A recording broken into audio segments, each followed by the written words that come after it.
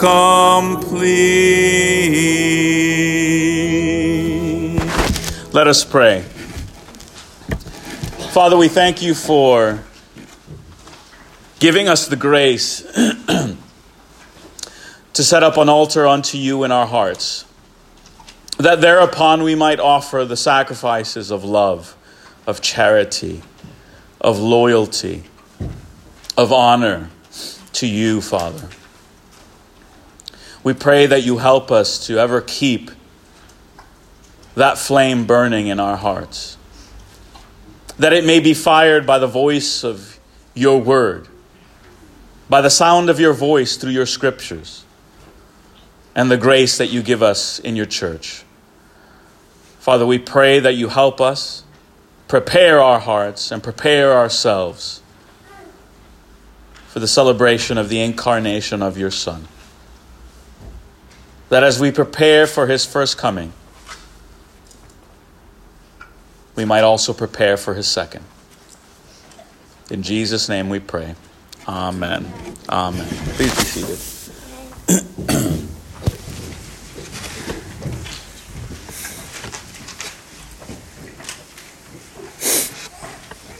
Well, today is the first day in the new year of the church.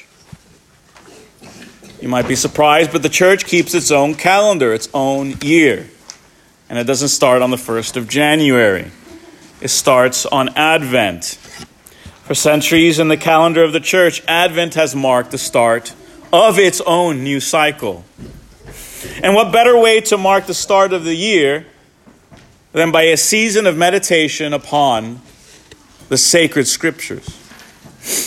We are a culture which turns its nose up at repetition, at the doing of something over and over again. We tell remember when I was a kid, I would say, I don't want to grow up to turn the same lever in the same factory for all of my days. I want to do something new. I want to do something great every day, something different. We are a culture which despises the mundane, the repeated. But the discipline of meditating on the scriptures necessitates that we be willing to engage in repetition. We must be willing to not only do the same thing over and over again, i.e., pray, read, ponder. Pray, read, ponder. But we must be willing to do these repetitive actions with the same texts over and over again. The scriptures do not always give up their riches easily, and thus an entire lifetime spent visiting and revisiting the same passage does not threaten to exhaust the wealth that passage contains. In a soundbite world in which we are increasingly threatened, or that is trained, to want everything instantly and in succinct, tightly packaged bundles of 2-minute videos, we may find that we need some retraining before we can sit quietly and attentively enough to hear God. Last night, we took the family to a musical concert of some Christmas carols. The setting was an older cathedral-looking church. The voices were in pitch. They were together. There was candles lit. It was a beautiful setting. Sat in front of us was a boy not much older than Eli. And he had his phone set to the brightest screen possible.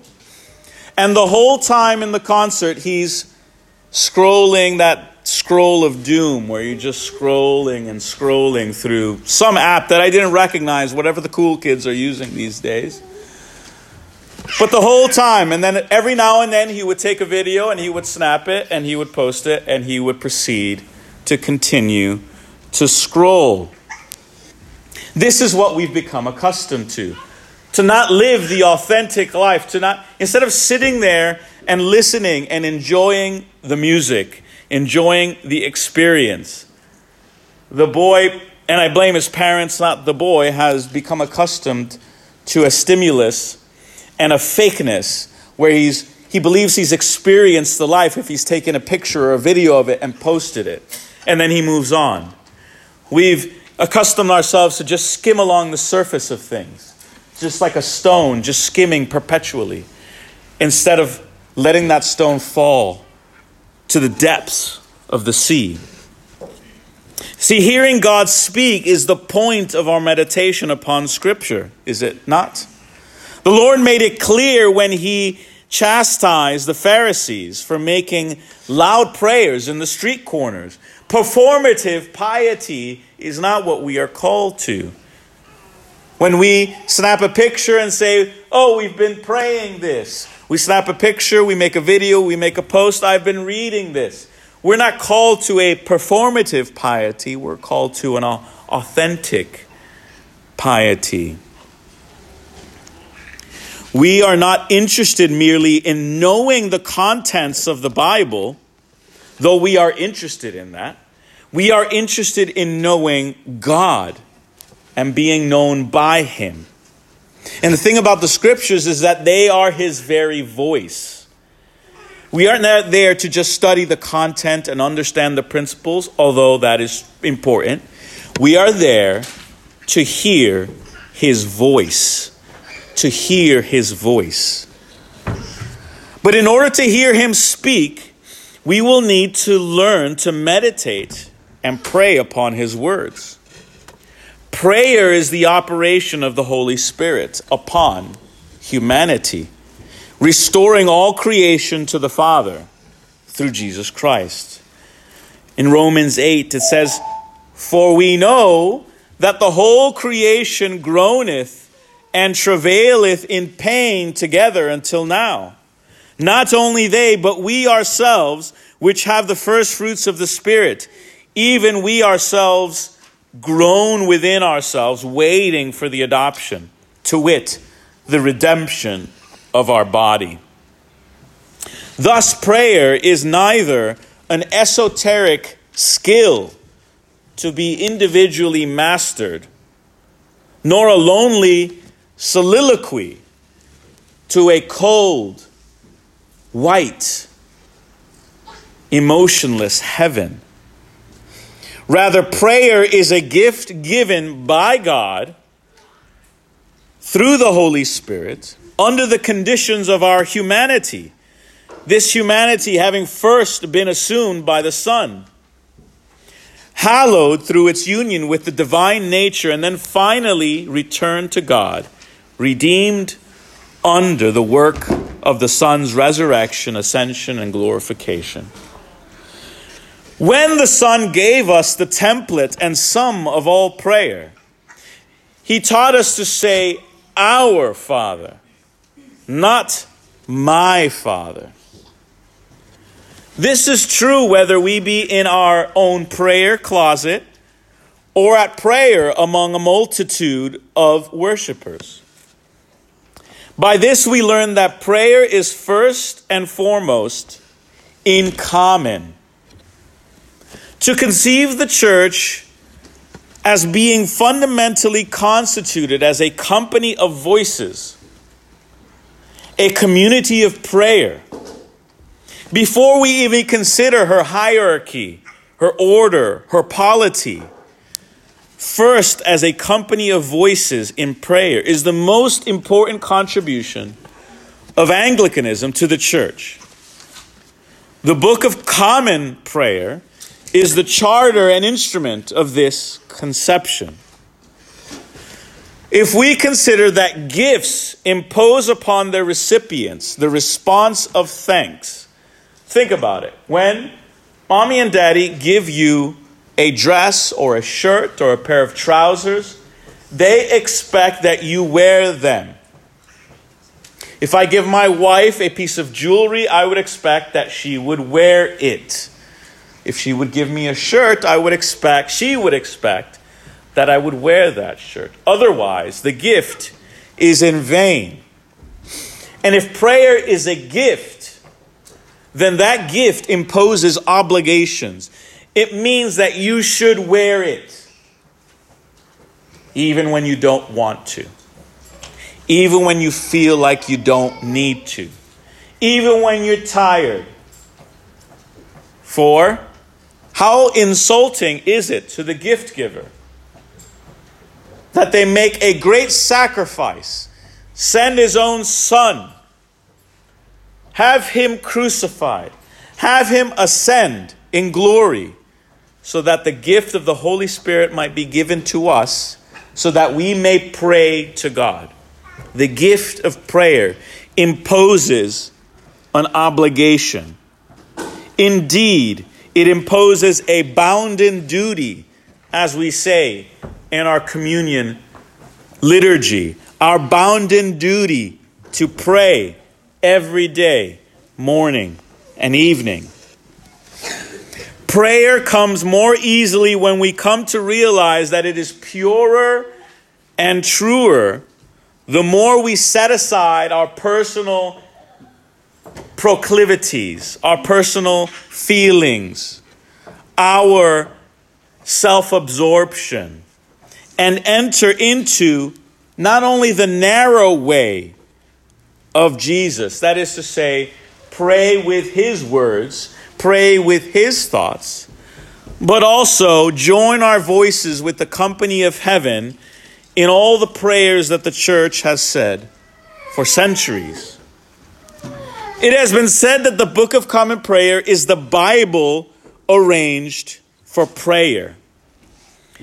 And so it demonstrably is, in which we will get into in 1 minute, together with prayer stretching back into the history of the church, made hot by the breath of the saints.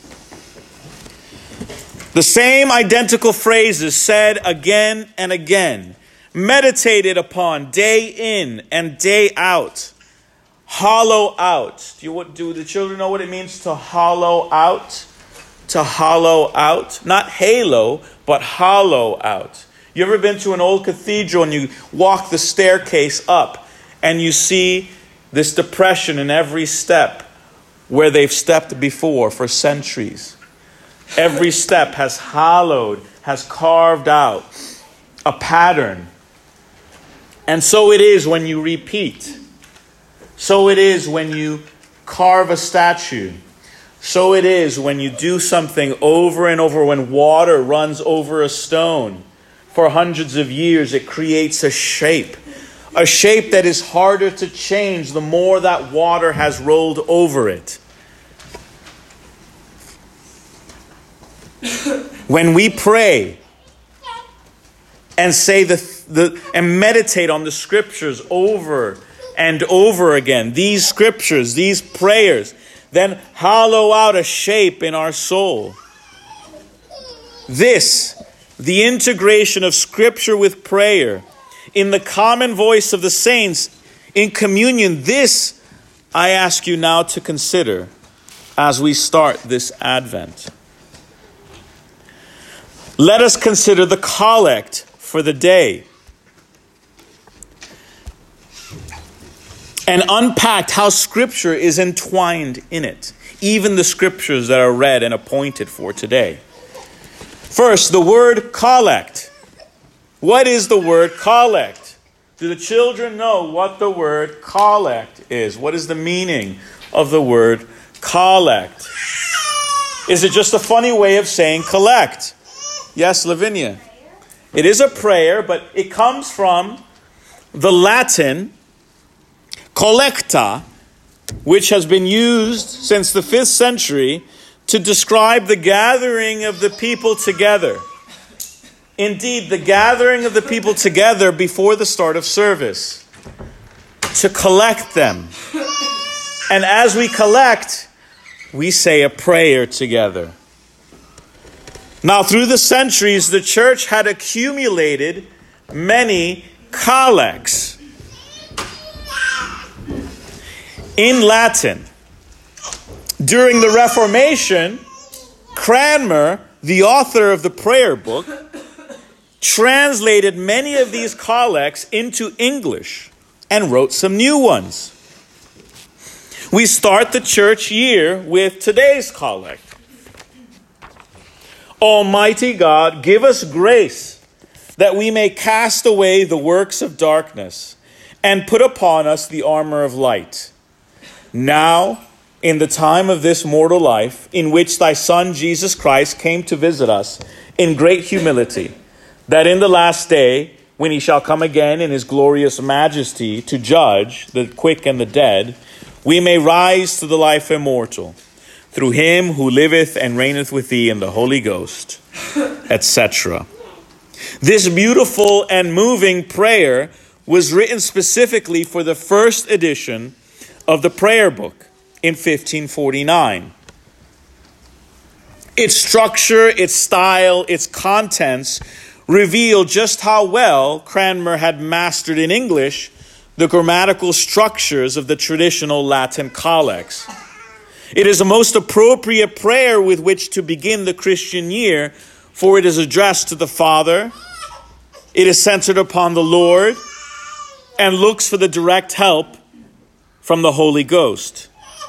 It takes specific guidance and inspiration from the epistle we read today, and reminds us that we cannot properly celebrate the first advent of the Lord Jesus unless we are preparing for his coming, as we read in the gospel. Advent calls us to consider both Jesus' first coming, when he came in all humility to redeem us, and his second coming, when he will come in glory to be our judge. The interplay of these two advents permeates the Advent collects. Almighty God, now in the time of this mortal life, in which thy Son Jesus came in great humility. What is that great humility? How did Jesus come in great humility? He emptied himself of his divinity, took on flesh. He entered Jerusalem on a donkey, a foal of an ass. Now, donkeys are considered a funny creature, not just from the movie Shrek. Okay? Shrek did not invent the legend of the donkey.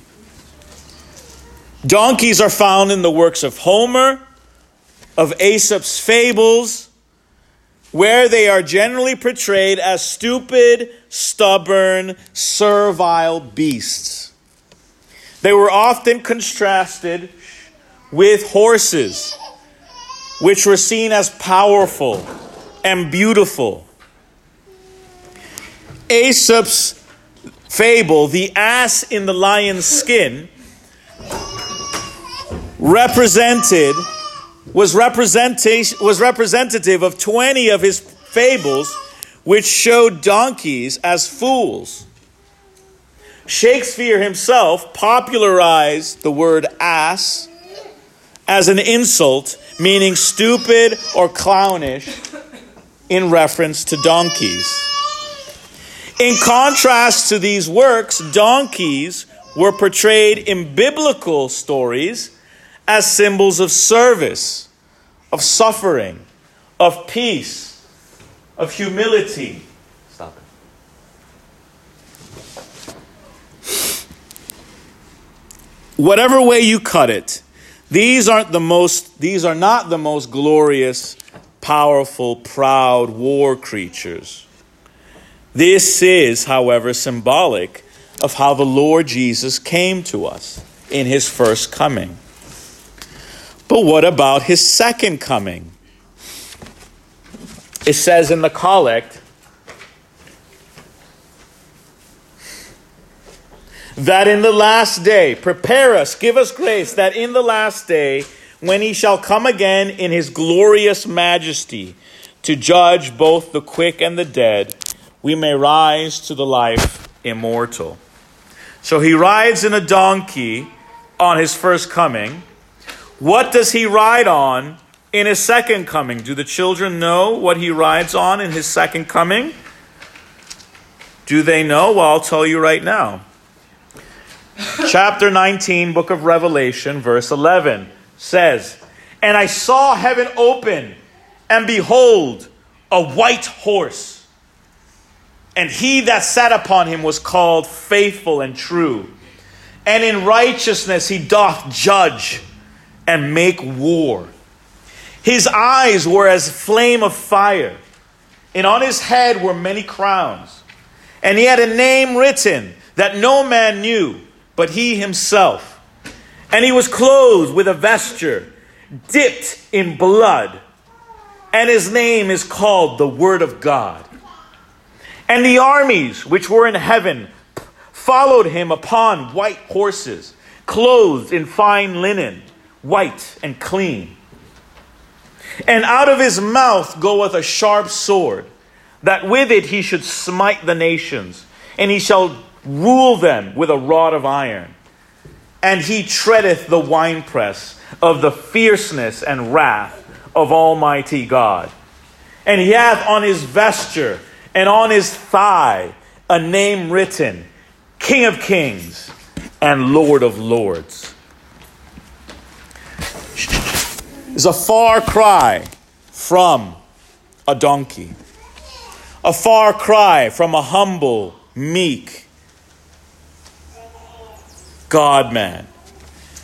In his second coming, his vesture is dipped in blood. He feeds the flesh of his enemies to the clarion, to the birds of prey. He will come in great glory, in a war horse, in robes, soaked in blood. The collect says, "Now in the time in which thy Son Jesus Christ came to visit us in great humility on a donkey, that in the last day when he shall come again in his glorious majesty to judge both the quick and the dead on a horse, we may rise to life eternal." Give us grace in this time of the Lord's first advent, that we may receive eternal life in his second advent, the prayer says. Give us grace now in the time of his first coming in humility, that when he comes with power and wrath and glory, we might be ready to receive life eternal. A perfectly scriptural prayer. The grace that Cranmer is teaching us to ask for in this life during the age of this first advent is the grace mentioned in our epistle. Our epistle says this: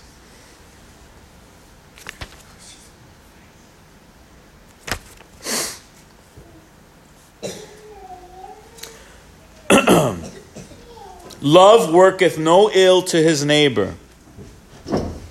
Therefore love is the fulfilling of the law.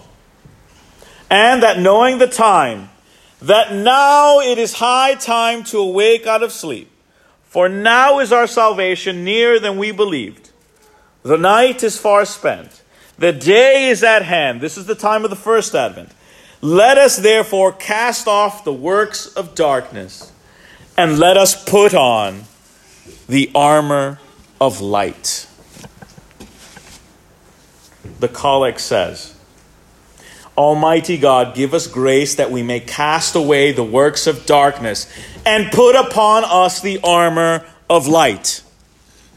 As baptized believers, we live in a world darkened by evil and sin.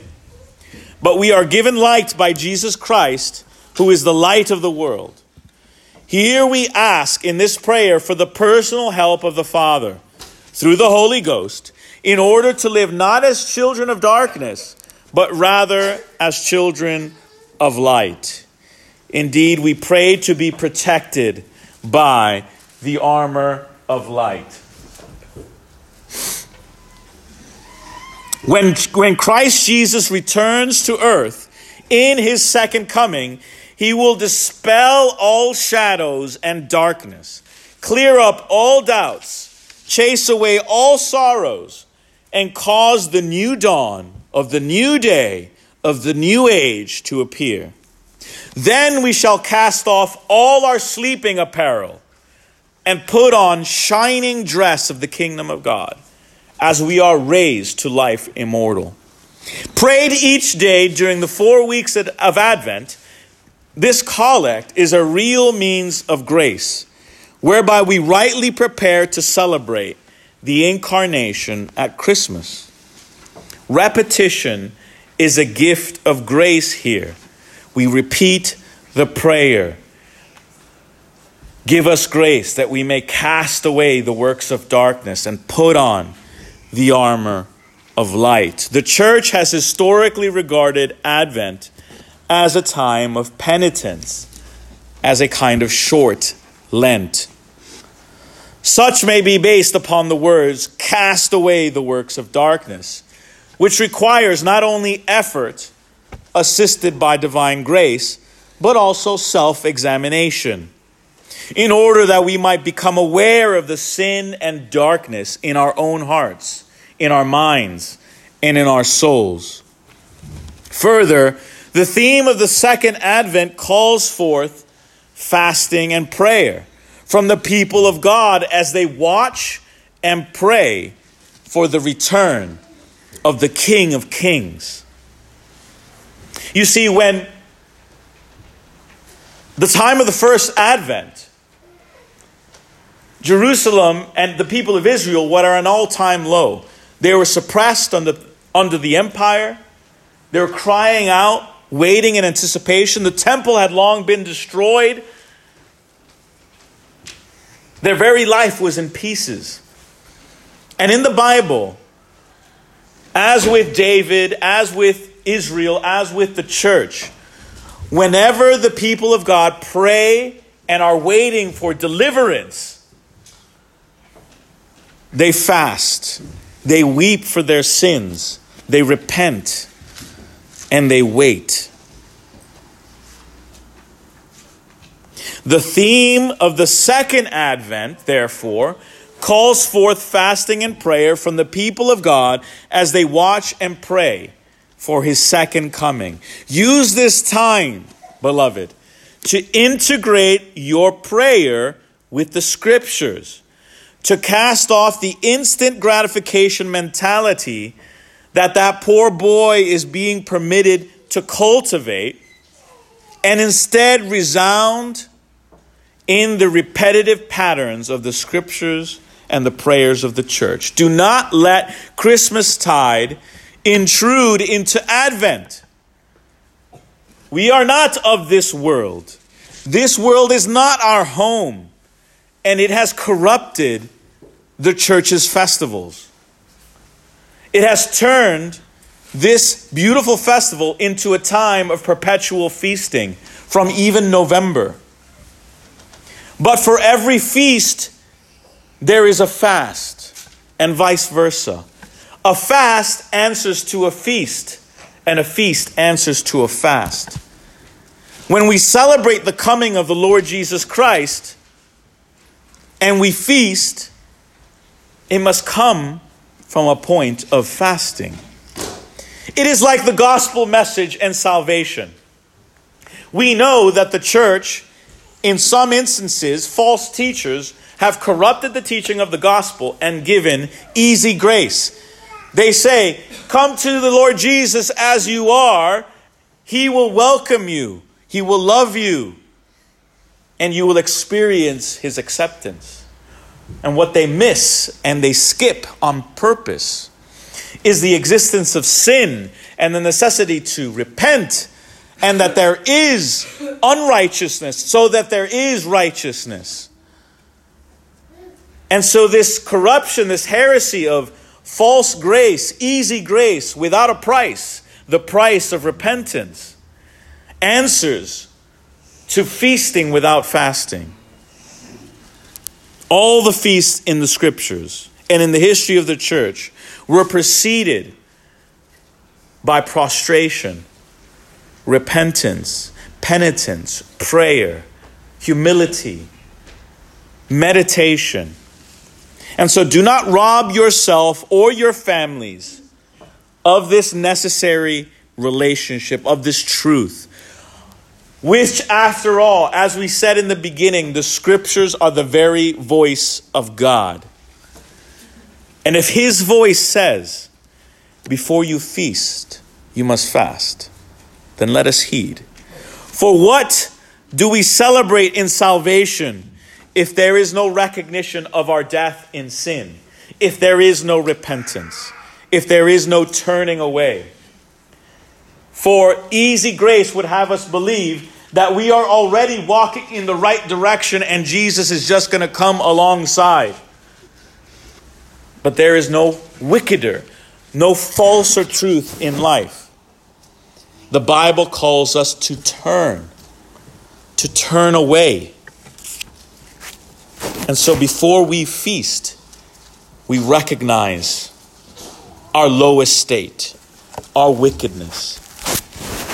And so let us take this Advent as a wonderful opportunity to reintroduce ourselves to prayer, the gift of prayer, which has its duties, its responsibilities. No gift comes without duty.